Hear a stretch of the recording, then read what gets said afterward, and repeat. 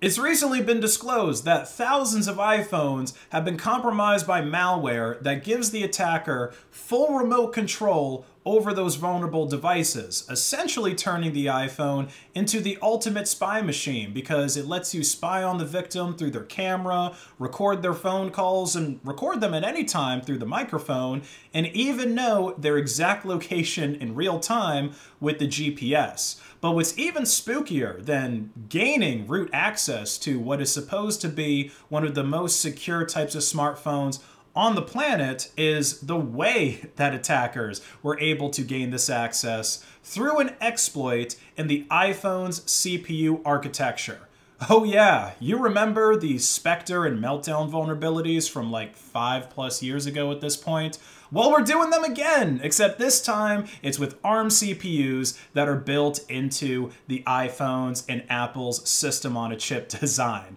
Now, the vulnerabilities that make this attack possible have been exploited by different agencies for over 4 years now. The Israeli cyber intelligence firm NSO Group, they famously developed and sold spyware called Pegasus to different government agencies throughout the world. But due to the just sheer complexity of this exploit, which actually relies on a chain of exploits, it took a long time to get the full picture of how a remote attacker could take full control over an iPhone by simply sending you a text on iMessage. For example, back in 2021, an analysis of an iTunes backup revealed an attachment containing the forced entry payload, which exploited a flaw in Apple's image rendering library that would cause a memory leak when trying to render a malicious PDF file that was masquerading as a GIF. And this memory leak would cause a buffer overflow, leading to ultimately arbitrary code execution. But once you have that code execution, you still have to escape the iMessage sandbox to be able to affect the rest of the system. Then you have to download the next stages of the malware from the command and control server to get root access to the device. And finally, you have to get the remote administration tool on the device that is only ran in memory and it's not persistent. So if you rebooted your iPhone, then the malware would be gone and you would have to start all over again and reinfecting the device, which would get patched again and again, you know, that first stage where you infected the user through iMessage. But because of the lockdown nature of iPhones, getting a full analysis of this exploit chain was very difficult, and it ultimately took 4 years for it to be completed by security researchers.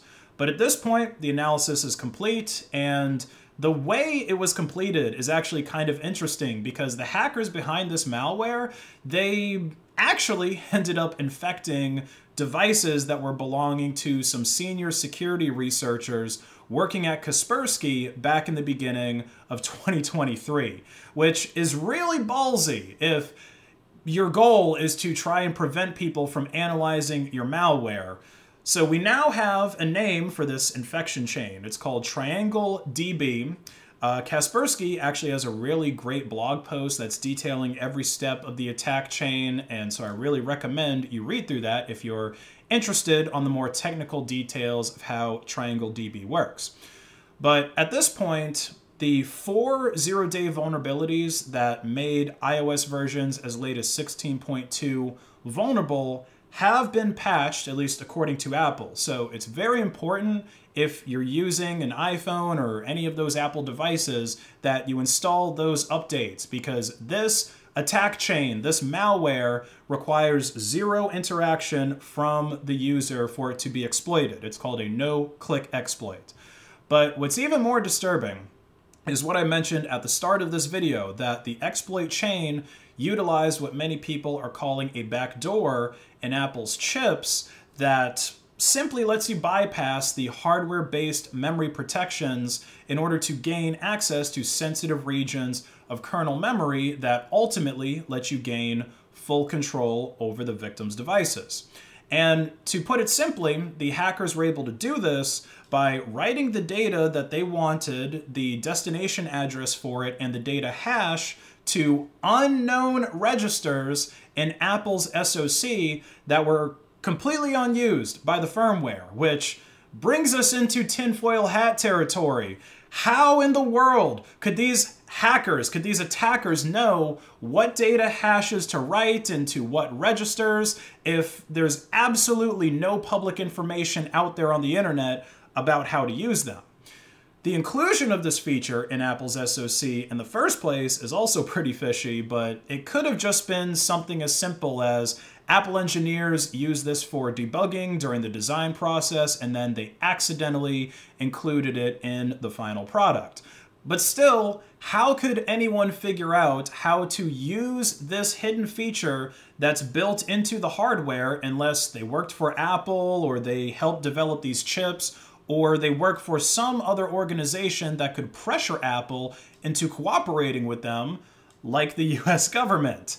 And that's actually the explanation that Russia is going with, that the US government did this. The FSB, they got involved around the same time that Kaspersky was being attacked, because the same malware also infected several other iPhones that were belonging to people working in Russian embassies and doing other diplomatic work with Russia. Now, I obviously can't say for sure that the NSA worked with Apple to purposefully include hardware backdoors in their iPhones and then create the secret code to let whatever hackers they want be able to exploit it, only if they knew the code. But this is really not something that I could put past the Alphabet Boys, and they're the only ones that I can see being able to compel a company like Apple to do such a thing. So either Apple had a major security fail, or they did cooperate with the NSA to spy on the Russian government, Kaspersky, and others. But regardless of who is responsible for the Triangle DB malware, I'm just kind of surprised that these Russian officials are using iPhones in the first place, or these people working with Russia are using iPhones. Like, if I was a Russian working for the FSB and I had to design the OPSEC guidelines for people in the Russian government or working with the Russian government, one of my first rules would be to avoid any American technology that you can, especially closed source American technology, like literally everything that is developed by Apple. I used to say, Tim, you got to start doing it over here, and you really have. I mean, you've really put a big investment in our country. We appreciate it very much, Tim. Apple.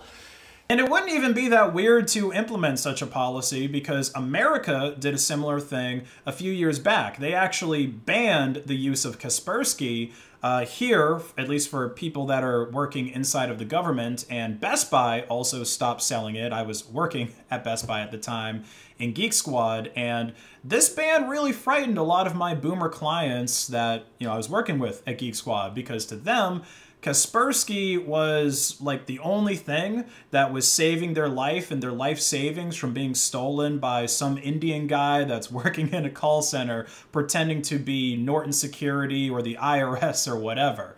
So maybe we will actually see Russia implement some kind of no US tech security standard one day. Like, again, I'm really surprised that this isn't a thing already, especially since the US is providing so much aid to Ukraine right now.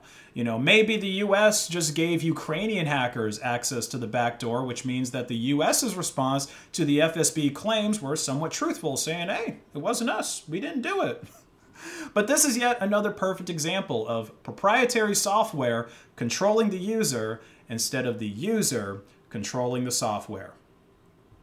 If you enjoyed this video, please like it and share it to hack the algorithm, and check out my open source online store, Base.Win. That doesn't track you, unlike other places like Amazon, and also unlike Amazon, we let you pay with your favorite cryptocurrency, Monero XMR, which you'll also receive an instant 10% discount at checkout for using it. So get yourself a t-shirt right now on Base.Win, pay with Monero, and have a great day.